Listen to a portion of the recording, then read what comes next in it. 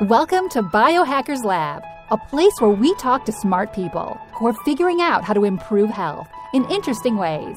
Join us to discover how you can biohack your life, your body, starting today. Hello everyone and welcome to Biohackers Lab. I'm your host, Gary Kerwin, and on today's episode I have Rowan Sanderson. Rowan is a member of the team at the raw pet food company called Bella & Duke, which is based in Scotland. Rowan is a practitioner of functional diagnostic nutrition whose ultimate obsession is asking why, followed by solving the question, how can we fix this? He is also a qualified bulletproof coach and is currently doing further training with Chris Kresser from the California Center for Functional Medicine.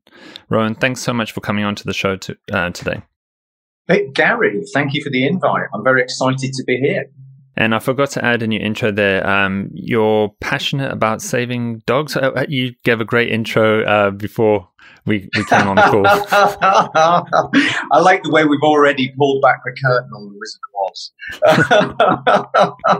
Yeah. One of my major passions is saving dogs' lives and improving their health, because I believe their health span can match their lifespan. And up until now, we've been kind of wandering around in the dark. So I will say no more about that because this is your show. Well, you know, you're going to be the first person on the show talking about raw pet food. And it's for people who've been listening to the show, they're thinking, but I've talked a lot about other dietary things in humans. Why am I going with pets? And I find the world of pet food interesting because it does tie in with human diets, where at the moment I've been exploring a lot with the carnivore diet in the human side of things. And so people are eating an all meat diet. And I could see too that in the veterinary world and in the pet world, there's a massive debate about raw food versus, I guess, commercial processed foods.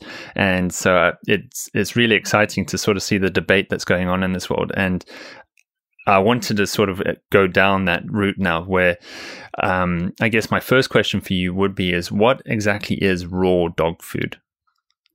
Well, it's a really interesting segue that you've put in there between human diets and, for instance, raw dog food diets. It's far from it. Let's start with what it's not. It's not a religion that everybody is being ultra fastidious about. And if it is, then people need to step back on it. What we are endeavoring to do is roll out an evolutionary specific diet which fits with the dog's biology and works with the dog rather than it's almost like juddering up against the dog's metabolism and creating endemic inflammation. So I appreciate this is a headline question, and we're probably going to explore what the verse is and what this is. Really, for me, it's an evolutionary specific diet which helps lower inflammation, improves the longevity of dogs, can improve mitochondrial functioning, and is ultimately accessible and easy to digest. So it provides a complete, essential array of nutrients. Now, each specific dog is going to be in a different place on its health journey, so may need additional help depending on where it's got to. But in a one-liner, raw dog food should be, in an ideal world, and what we believe we've created is the most hypoallergenic dog food on the planet, is something which lowers inflammation rather than creates it, which nourishes rather than creates disease, and which the dog can access the nutrients in. Fantastic intro there. So, yeah, I mean, that's exactly what I believe humans are looking at too, you know, when we're exploring different dietary approaches, you know, so should I eat this or not that? And same kind of, that's what I love about this. It's like the same issues the owner of the dog could be having, the dog could be having. So the inflammatory processes, the mitochondrial dysfunction, obesity, diabetes, it's all nutritionally linked again. Oh, and this is exactly, I mean, this is such a beautiful place to start because this is the evolution of the story, if you will. I was looking after a client who Mark, the CEO of the company, happened to know very well, and they'd recommended me to them, and they were like, well, look, there's a load of easy marks in the dog food industry. And it's a similar template, albeit obviously there's idiosyncrasies between humans and dogs, of course. One's omnivorous, one's carnivorous. One produces amylase to digest starches, one doesn't, or very, very little. So what we've done is we've taken all of the lessons that we've learned from my online functional health clinic, the Modern Sensei, and all of these human problems which we're seeing, pancreatitis, IBS, hormonal issues, arthritis, autoimmune diseases. Whenever I see an autoimmune disease, even if it's something as minimal as itchy skin, that to me is a symptom that there is a dysfunction at an underlying level. And food is inevitably part of that jigsaw. Whether it's food and parasite and bacteria, or food and external stressor from environmental chemicals, or a combination of all of these, food is a major part. It's what constructs our cells. It's what instructs them to function properly. What allows the whole ATP process. And dogs are similarly constructed of food. I always say to my patients or clients, if you're not sure about what to eat, have a look at what you're putting into your mouth and decide if that's what you want to be in 3 months. It's a really easy paradigm. And I guess you could use that same thinking with your pets too. It's just like, yeah. And this is it. This is exactly what we're doing. Yeah. So just coming back to that concept of raw. So when we mention the word raw, we're talking about uncooked food here. So uncooked animal proteins, meats, bone, cartilage, the whole shebang. Exactly. And there are a couple of points to this.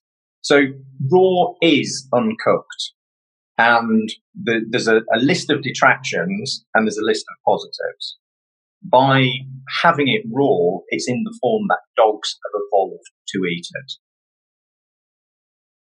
By having it raw, it has an array of potentially beneficial bacteria which will populate the dog's gut lining, its microbiome, and improve its immune system. By having the bones raw, they're actually very digestible and more likely or less likely to splinter and cause issues. It's cooked bones which create problems rather than raw bones because they become more brittle and more friable. And ultimately, it makes it a lot easier on the dog's digestion. Now, there's always an argument that you can increase some bioavailability of nutrients by cooking things. If we want to create something that's evolutionary specific and works with the dog's biology rather than against it, name me the last time you saw a couple of wolves sitting around in the forest having a cookout, baking a bit of reindeer that just caught. It doesn't happen. Dogs have not evolved to do that. Man, yes. Dogs, less so. And I guess my question when I think about this is, so before the invention of processed dog foods and pet foods, dogs were around before that. So how did they survive without processed foods? It kind of like, and in this case, they would have scavenged and also hunted for different animals in this case. Well, yeah, absolutely. A species-specific diet is exactly how they survived and scavenged. And we evolved together. We evolved together with mutual benefits. You know, dogs brought protection and increased success of the hunt. We shared the spoils with the dogs. So we lived to work in harmony, and the sum of the parts is greater than each individual. To answer your question, and this for me is gavel down, case dismissed every time, is before the invention of processed dog food, dogs were remarkably healthier. They were longer lived, they had less disease. Since the introduction of processed dog food, dogs' health issues have gone through the roof. So if I was to ask you and say, Gary, give me a rough guesstimate on pancreatitis in dogs in the last 5 years, and let's contextualize it and say, this isn't in the US, it's not in Australia, it's not in the UK. How much do we think it's increased in the last 5 years? So pancreatitis in dogs, I don't know, 10% increase? I'm not sure on that one. It's more around the 850%. Okay, I was way off. So when people say, oh, my goodness, this raw dog food, it's really new. Well, one, no, it's not. It's how dogs have actually evolved and thrived and survived since word dot, because dogs didn't have access to pressure cookers or whichever. That's how they've evolved. So raw is not new. It's actually the old way. And this is just a return to the old way of methods, which allowed dogs to evolve and grow and propagate. But with a few new scientific tweaks, very much like the biohacking community. There's a lot of people who say, well, we all evolved in caves. That doesn't mean we're going to live in a cave. We want to implant the correct template to allow us to survive in our modern caves using the lessons from the past. So quite often they'll say, well, it's new and it's not proven. Well, point one is it's not new. It's since day dot. Dogs evolved from wolves, the grey wolf, on this diet and have been doing great until we interfered. Point two is dogs' health has massively deteriorated on the current processed food diet, exactly the same as humans. With the levels of obesity we're seeing in the UK population at all, we've got to admit that hormonally, the diet that people are currently on is not serving them. A third of the UK are obese, pretty much. That's not everybody with an eating disorder. That's people eating the wrong things, which are sending the wrong signals to their body because they've been given the wrong information.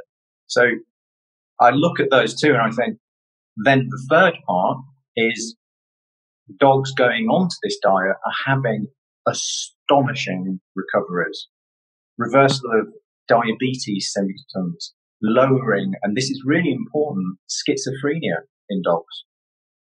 There's a huge amount of dogs that suffer from schizophrenia on the high sugar, high starch diets, which, as we discovered in the 1920s, as soon as you put them on a keto approach, goes away. It's more effective than any medication they're currently using in the dog world. That's fascinating. I didn't even sort of consider the mental health aspect for dogs and pets, because I've interviewed some carnivore diet people like Michaela Peterson and Amber O'Hearn, and they found a really massive benefit for mental health when they went on an all meat diet. But in this case, we're talking about dogs and pets, and they too suffer mentally by eating potentially the incorrect diet and switching them back onto their more raw food or meat or bones, cartilage, all of that stuff. It actually you get a mental change in the animal. Oh, hugely. And people are noticing that anxiety issues are being reduced. But if we pull out of that for a second and think about it from a human perspective, if we assume that about 70% of our serotonin is made in the lining of our gut, if we're eating something which is increasing inflammation, well, of course we're going to get depression. Of course we're going to get intestinal permeability. And intestinal permeability lets bacteria, be it good or bad, flood into our bloodstream. And they're all covered in lipopolysaccharides that create brain inflammation. We've got anxiety, we've got anxiousness, we've got depression, we've got lethargy, we've got endemic inflammation. And I always look at this, same thing humans, same things dogs, is as soon as we see a degree of intestinal permeability, well, you're just paving the way for autoimmune disease to flick on and to play to the worst or the less favorable part of your genetic signature rather than amplifying the more positive. So feeding an incorrect food which challenges the dog's digestion is effectively a huge stressor. And I don't know, and this is what bamboozles me. I'm not going to fall into the trap of alluding conspiracy theories and massive amounts of cash and big pharma or big kibble or vet or whichever. That's separate and distinct. Let's stick to the science. I don't know any other industry in the world which is advocating junk food as a way for health. Would you come out of, heart surgery and the doctor said, can you rock over to a famous hamburger franchise and fill yourself up on inappropriate food? It just doesn't scan.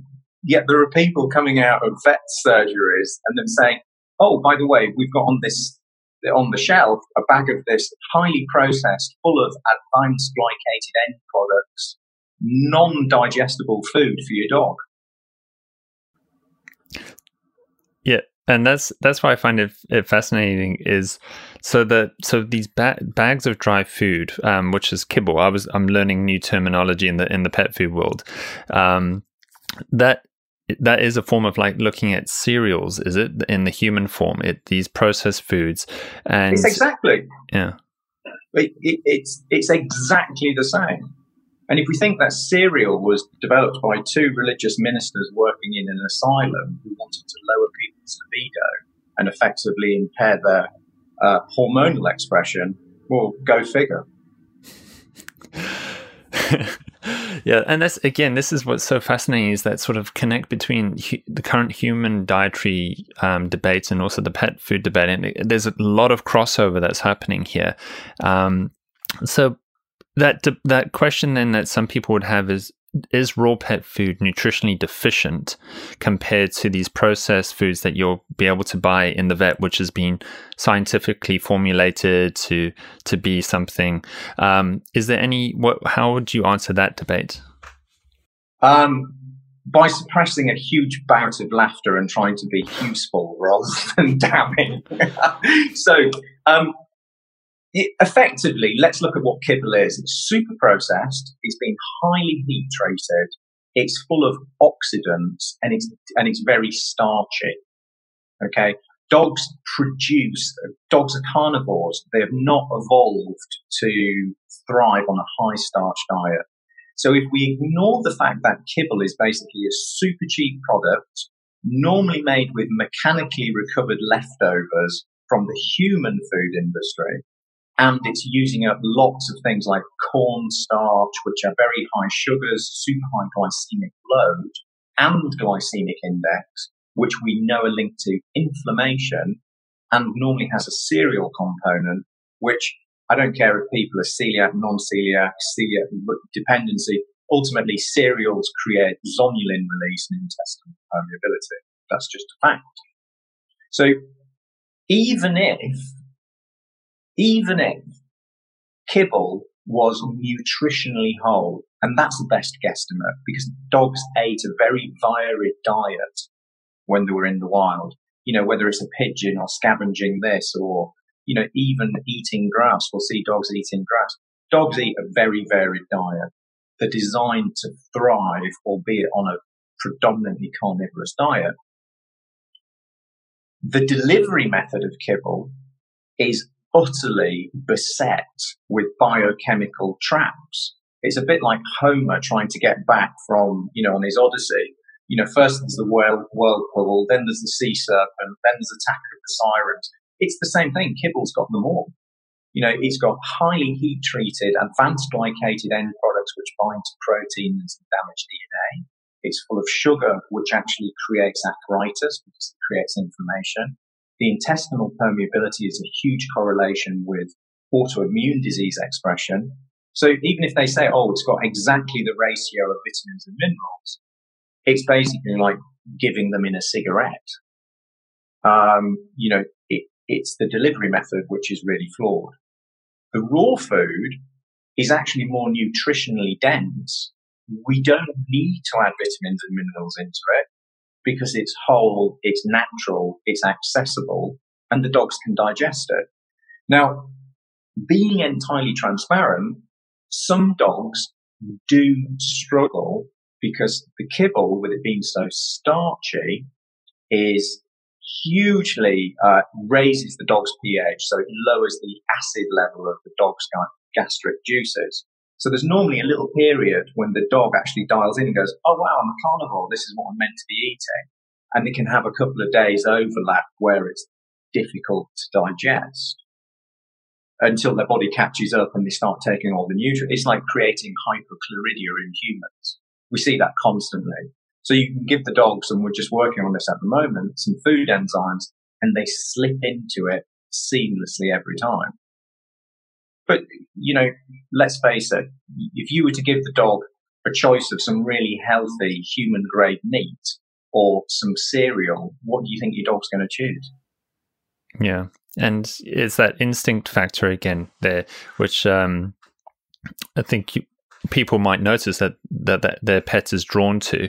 As you mentioned, bones earlier is a big one. I mean, everyone, I think, who probably has a dog loves to give it a bone because it just loves that bone and burying it.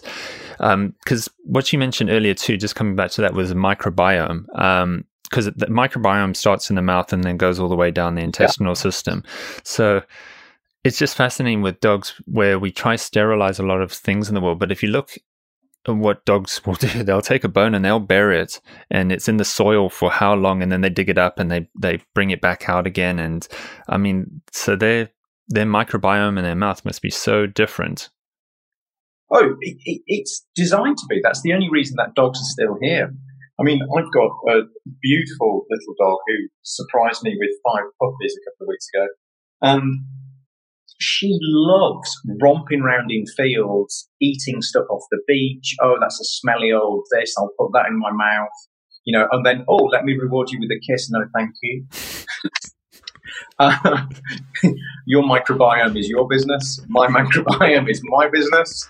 But that being said, Gary, there are lots of studies which are showing longevity in pet owners, and part of that is attributed to their increased microbiome diversity. And this is sometimes where scaremongers jump in and say, oh, raw food, there's Campylobacter in it, there's salmonella, whichever. Well, one, we freeze the food for, I think it's about 8 or 9 days. So that kills that. We flash freeze it without taking the goodness out of it. And second, so it can be defrosted easily at home. The second thing is, in my human clinic, we test people's gastrointestinal tract all the time. And it's super rare for me to not see commensal bacteria such as E. coli, salmonella, and other things in the human biome. The issue is not that they're present. The issue is if they don't have enough good bacteria to keep them in check. So when people see this and go, oh my goodness, we're under attack. Well, no, hang on. That's just part of a normal, healthy bacteria. If you've got all of these billion CFUs of healthy bacteria, they're going to be keeping those in check, and they can all coexist. And this happens the same in dogs then. So they're getting exposed to all of these different elements. As you said, they pick up something off the beach or whatever, and they've got it in their mouth, but they don't get sick. No, it strengthens their environment. And dogs will go out and sniff things which they believe are a source of more healthy bacteria. So do you think then, is that potentially, I'm just thinking of the difference of where people own dogs in say, a rural farm community is a very different environment for a dog versus if you have a small pet and you're living in an apartment block in a major city. Sort of even that environmental factor and that biome that the dogs get exposed to. Yeah, it's a wholly different suite of bacteria, but it's also a wholly different suite of environmental toxins as well. I mean, if we were to look at this, there's an Australian farmer who's got some, I think, Shelties or similar kind of rural working dog, who's recently been in the press, and basically he's feeding his dogs. You appreciate this as a fellow biohacker. Effectively, he intermittently fasts his dogs. He feeds them on raw dairy from pastured cows. I think he gets feeds them once or twice a week. And he's had, I think, 3 dogs now live to over 30 years old. 30? Yes. And Mark and I did a podcast recently about should all dogs, is that their genetic potential? If we were to look at dogs' telomeres, ultimately, do they have the potential to live to 30? And in fact, it's us that are killing them along with the environment by giving them processed food. Wow. Yeah. I mean, because just as a reference range, don't most dogs only live into the late teens, maybe early 20s if they're lucky? That hugely depends on the species of dog. So, for instance, as a general trend, the smaller dogs are more long-lived, but it depends. It really depends on how bred they are or inbred they are to actually create a pure breed. I mean, this goes into a whole different swathe of non-dog food dependent things. What we're trying to do is And what I believe is happening is we are mitigating breed deficiencies and maximizing the breed efficiencies by lowering inflammation and giving them as much nutrition as their bodies can take on board. And then using some intelligent supplementation and lowering environmental toxins. And that's what our group's all about, is sharing and evolving, much like a biohacking community, as quick as possible. Okay. So, yeah, I think we've touched on a lot of good points. So we touched on the microbiome, the bacteria concern, the nutrition concern. I'm also just thinking with some dogs, the actual eating element of itself, with their teeth and their structure, is that a benefit of the raw food too? That how they're actually having to bite into the food differently versus a kibble? Does that come into play? That is super interesting. This is really good. Now, firstly, the fact that they're not getting a load of starch in their mouth actually accelerates the gastric delivery in the gut. So it improves their digestion. And this is the irony that people don't always get their head round. They say, oh, it's raw.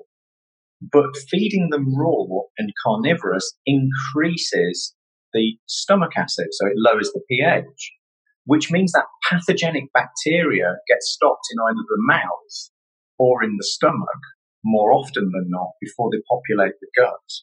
And if they do get into the gut, whether it's the small or the large intestine where it should be, assuming the dog doesn't have SIBO like lots of humans, it's kept in check by the diversity of other bacteria. So this is why your dog gets to drink in a dirty puddle or run around on the beach. It's disgust and be fine. So that's point one. Point two is if they're fed a kibble diet, that amount of starch in their mouth often leads to decay, because ultimately starch is a sugar. We're not talking about beneficial resistant starches which feed microbiomes. We're talking about fast inflammatory sugars which can create gum disease and tooth decay. And dogs inevitably have far better teeth on raw than they do on kibble. So I think that probably answers your question. Yeah, because that's another common thing I think people take their pets to the vet for is dental health too. So just looking at a benefit of the raw food diet for pets is that it could improve the teeth structure too. Yeah, totally. If you think, the mechanicals of it, the bones that we put in there have gone through a very fine grill so that it's already super available. As in, the dog doesn't need to masticate and break that bone down. We do a selection of treats to develop that kind of jaw strength and improve dental health as well. But the actual bones which go in to avoid any, broken teeth, because dogs wolf things down, appropriate word used, rather than sit and savor it over a glass of dry farm wine. It's like, whoa, I've snorted that. What's next? Yeah. But the simple way to look at this is, what do you think somebody's teeth would look like if you fed them on a high sugar, highly processed diet versus somebody who went onto a paleo template? The difference here is that, or the mitigating factor, the nuances are that with dogs, we need to be sensitive to the fact that they are carnivorous. So they will totally thrive on an all-protein diet, albeit one which is rich in healthy fats. So just because we call it protein, I don't mean the macros are solely protein. It's protein-derived carnivorous with a little bit of additional things like raw carrot, etc., which feed the microbiome. And it gives an antioxidant content without spiking insulin. So exactly the same as a healthy paleo template. And the other thing is we need to be certain that certain foods are slightly toxic to dogs, whereas they might not be to humans. So that's things like chocolate. You wouldn't put chocolate in your raw food? No, not even in the deluxe Christmas edition. Okay, well, that's good. Puppies aren't just for Christmas. Well, they won't be for very long if you feed them that. So I'd like to get into that now too. So I think we've covered a lot of the basics of the benefits of raw food, but so a lot of people might be thinking, as you just mentioned earlier, you've got some puppies. Would you like to see one, Gary? Will that make your podcast even more fun? Would you for like sure, put a puppy on. People wait right there. I'll go get you a puppy. What kind of person could deliver on this? So, Gary, do excuse the delay while I go and find our puppy prop. So this beautiful young lady is Bear, so called because she looks like one of those Japanese snow bears, but she was also born when we could actually see the Big Dipper right over the house. And she's 2 weeks old, and she's raw fed, and she's growing like bamboo. Hello. Hello, how are you? There you go. There's a little puppy yawn for you. Oh, she looks very happy. Oh, she is. She's super chill. Yeah. So how does it work then? So the mother's going to deliver the litter, and so the puppies will be, breastfeeding off the mother there. But you mentioned this puppy's 2 weeks old and she's already getting exposed to raw food. Like, so when does the owner introduce it? Well, as soon as possible. I mean, there's never a good time or never a wrong time to introduce. Sorry, Bear. There's never she's a little bit camp shy. There's never a wrong time to introduce healthier food. And this is, I find, really conflictual and nonsensical, is quite often we hear from some people in animal medical healthcare saying, well, actually the dog's immune system's not up to it, or it can't digest it, or not just after surgery. It just doesn't add up. It makes no logical sense whatsoever. Lowering inflammation and improving mitochondrial efficiency is always going to help people recover quicker. Same thing dogs. So if your dog's just had an operation and you think that giving it highly processed junk food is going to help it recover quicker, well, I disagree. I politely and respectfully totally disagree. So to answer your question about puppies, Kismet, my dog, she's currently on a raw diet, supplemented with some things like raw egg yolks in the shell and lots of sardines and some coconut oil and some krill oil. And she will be processing that into highly nutritious dog milk, yet to be marketed. Raw organic dog milk. Stop me and buy one. We can make our own kefir. And then, as these get weaned off, I've actually sourced some organic raw, and it's all homeopathic, goat's milk from my neighbour here in southern Spain, who's got a huge raw goat farm,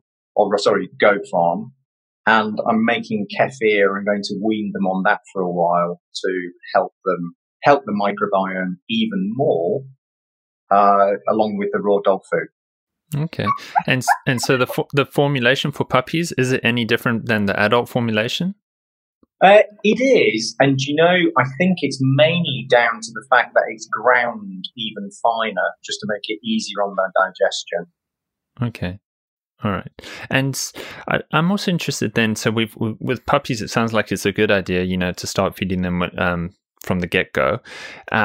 Is there another transitional phase? I'm not sure, like from puppies to teenagers to the mature adult pets. Is it sort of like you just get puppy food and then you get adult food? It is. I mean, I guess the differentiation being that one is in a huge growth phase. Puppies being in a huge growth phase. There's also a big debate at the moment that older dogs need a lot more protein. Do you think I could maybe put Bear down? Yeah, I'll be back with you in 1 second, Gary. Thank you. There we go, Gary. That was a little bit of an unexpected puppy presence. So we were talking about the difference between puppy food and adult food. One is ground a lot finer to make it even easier on the puppy's digestion. There are a couple of other components, and to be honest, you've caught me slightly on the back foot. I can't remember all of them, other than they're designed to help and support the puppy in a growth phase. transitioning onto these foods, it's always the right time to do it. If we look at this from a human perspective, there's never a wrong time to improve your diet. So saying, well, actually, I just need to get through this box of junk food before I start adding more vegetables into my diet doesn't make sense.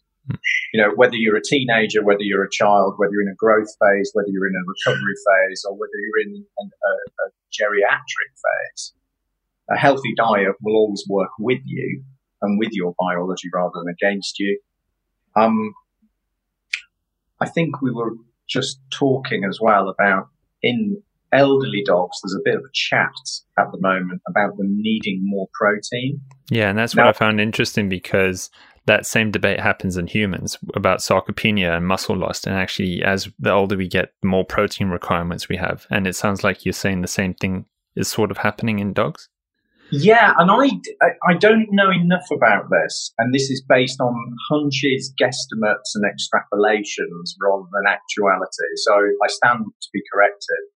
I think it's more to do with our finite number of digestive enzymes, both humans and dogs, and our ability to assimilate protein. So I think it's a combination of lack of stimulus, be it in the form of activity or whichever, information, and ultimately a lack of digestive enzymes to break the proteins down into accessible amino acids to ensure assimilation. Which is why I'm a fan of adding collagen or gelatin or things like that into some dog's food, but also supplementing with digestive enzymes. Exactly the same we do with humans. If you look at H. pylori in humans, it's super prevalent. And the rough thumb rule is if people are in the 70s, about 70% of their demographic will have H. pylori. The first thing H. pylori does is lower the acid level, which means it's very difficult for them to digest and assimilate protein. So I think it's more to do with this, with people not exercising, same thing dogs, than it is to do with age. Okay. And so that tip because you've mentioned that a few times about the enzyme process. For pet owners listening to this, how would they know when to add in the enzyme component for their pet if they're trying to transition them onto raw pet food? I think there's always a time to pulse in digestive enzymes, both in humans and in dogs. Improving your digestion is always going to benefit you. Now, does that mean you need it all the time? No. For instance, in humans, you've seen lots of chat about people metabolizing fats differently. For instance, if they're ApoE4, the apolipoproteins, and it gives them an increased risk of Alzheimer's and various things. I think, if that's your genetic signature, then supplementing with a decent lipase so you can at least digest the fat and micellizing it as per like a famous coffee will always help you, because then you're not digesting so much as absorbing. However, I think it is interesting. Is this something that someone can go to their vet and buy digestive enzymes for their dog? Or is this more a health food shop for pets that you have to go this route? Yeah. So sorry, I did slightly lose my thread, Gary. I think basically, yes, there's always a good time to improve your digestion. And if people have got any digestive issues whatsoever, or their pets have, then throw in some digestive enzymes. It's as simple as that. Whether it's itchy skin, whether it's IBS, whether it's like SIBO bloating, there seems to be a real focus on throwing in probiotics, which of course is super beneficial. But for instance, if you've got SIBO, it could be making the bloating worse. So improve the digestion process first and foremost, and focus on the microbiome. Yeah. And this is when I was at a recent agricultural show, and there was someone who was showing raw pet food at the show, and they were mentioning a whole bunch of benefits, and one of them was flatulence in the pet too. And totally. And so it sounds like a benefit. I like what you just brought in there about the probiotics. You would think, oh no, if you've got problems with your gut and all this flatulence, all this bad smells coming out from your pet. It's not the probiotics route that you want to be going here. This is another reason that the digestion issue is a problem in your pet, and this is what the raw food is, and then maybe supplementing the enzymes is going to help assist in that problem. Oh, entirely. And I'm a huge fan of probiotics and of populating the microbiome. But like anything, it's a tool in the toolbox, and it's not always appropriate. I don't want to hang a mirror with a power drill, or unless I want to break it. So if there are these issues, then simply spinning your wheels with more and more probiotics when the issue is ability to digest the food and maybe a translocation of beneficial bacteria into the small intestine, then this could be potentially creating more issues at the moment. So dogs' digestion inevitably improves on raw. I think we've had, a couple of cases, and literally a couple of cases in the last 2 years where people said, my dog's not thriving on it. And it's turned out the dog has had severely compromised digestion, which was increased and improved straight away with digestive enzymes. And I mean, this is out of X. I can't even think about how many thousand meals sold. I mean, it's not even a percent of a percentage, but I acknowledge it to be transparent. And so please. I was just thinking then, so it sounds like, the sort of the side effects and the problem solving it's not too big for a pet owner. Then it's like this warrior thinking, oh my gosh, how am I going to problem solve this? But if they do have a problem, and they happen to be based in the UK and buy Bella and Duke products, they can contact the company and sort of get that assistance. Our mission, without going too far into it, is just to save dogs' lives. And that's what we're all about. We know that we have to be commercial, but we know that to actually really serve the community and improve dogs' lives and save them, then really we need to be focused on being as honest with ourselves as possible and as transparent as to what we're doing right and what we're doing wrong and how we can help people to progress and grow. So we've got a thriving Facebook group, which is super open, super welcoming, and people are exchanging anecdotal N=1 experimentation and effectively biohacking all of these issues that we've got with dogs. And one thing I put on last week was, what's the number one symptom that you wish you could address with your dog? And we're going to go through and do a series of podcasts using some holistic vets and some other people way more erudite and interesting than me, and basically say, okay, what are the top 5 things that people can do to solve pancreatitis, to get rid of itchy skin? But inevitably, digestion's improving. Flatulence goes away with dogs when they're on a raw diet, if it's the correct one. And typically, the stools are actually a lot smaller as well. It's a lot more like if you were out in the woods and to see a wild animal stool, it looks more like that rather than this huge mound of undigested processed kibble. But that's all we need to lapse into here. So if people want to know more, the Facebook group is easily the way to go. Customer service, I think they call themselves the Customer Lush team. They're really super friendly. But yeah, the Facebook group, there are so many people sharing these success stories and inspiring others. Exactly the same in biohacking forums. Exactly. Yeah, and that's great for just to know that people have that support structure in place there too. So just when we're coming up to the end of our episode here, I just want to get maybe a couple of more questions in. But please, so the raw food diet then, is it applicable for all breeds, or do you, as you said, that maybe different breeds might need different requirements? So I'm just thinking, if I had to buy a raw food product, how do I know that this product is best for my type of dog, my breed of dog?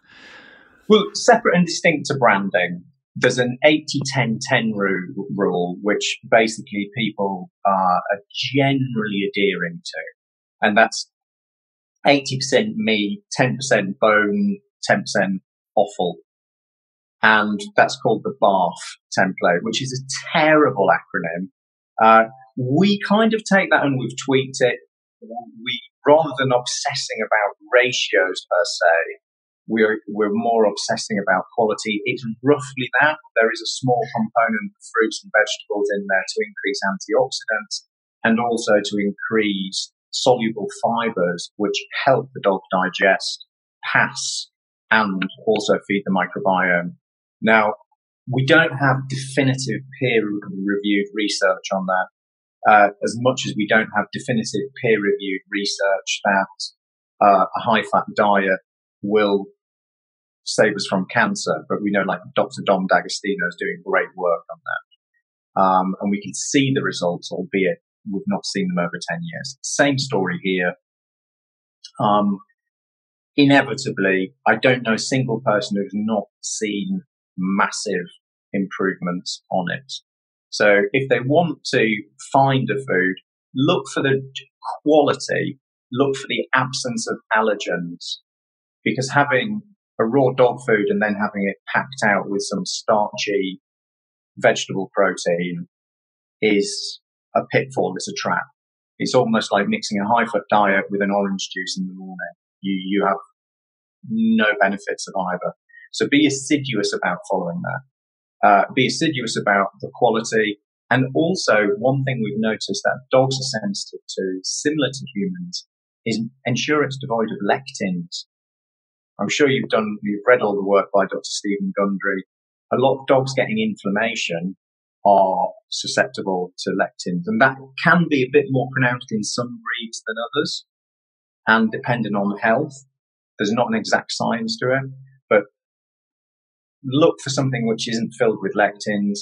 Look for something which is being quality sourced, human grade, and look for something which is devoid of, if it's got powders and additives into it, why?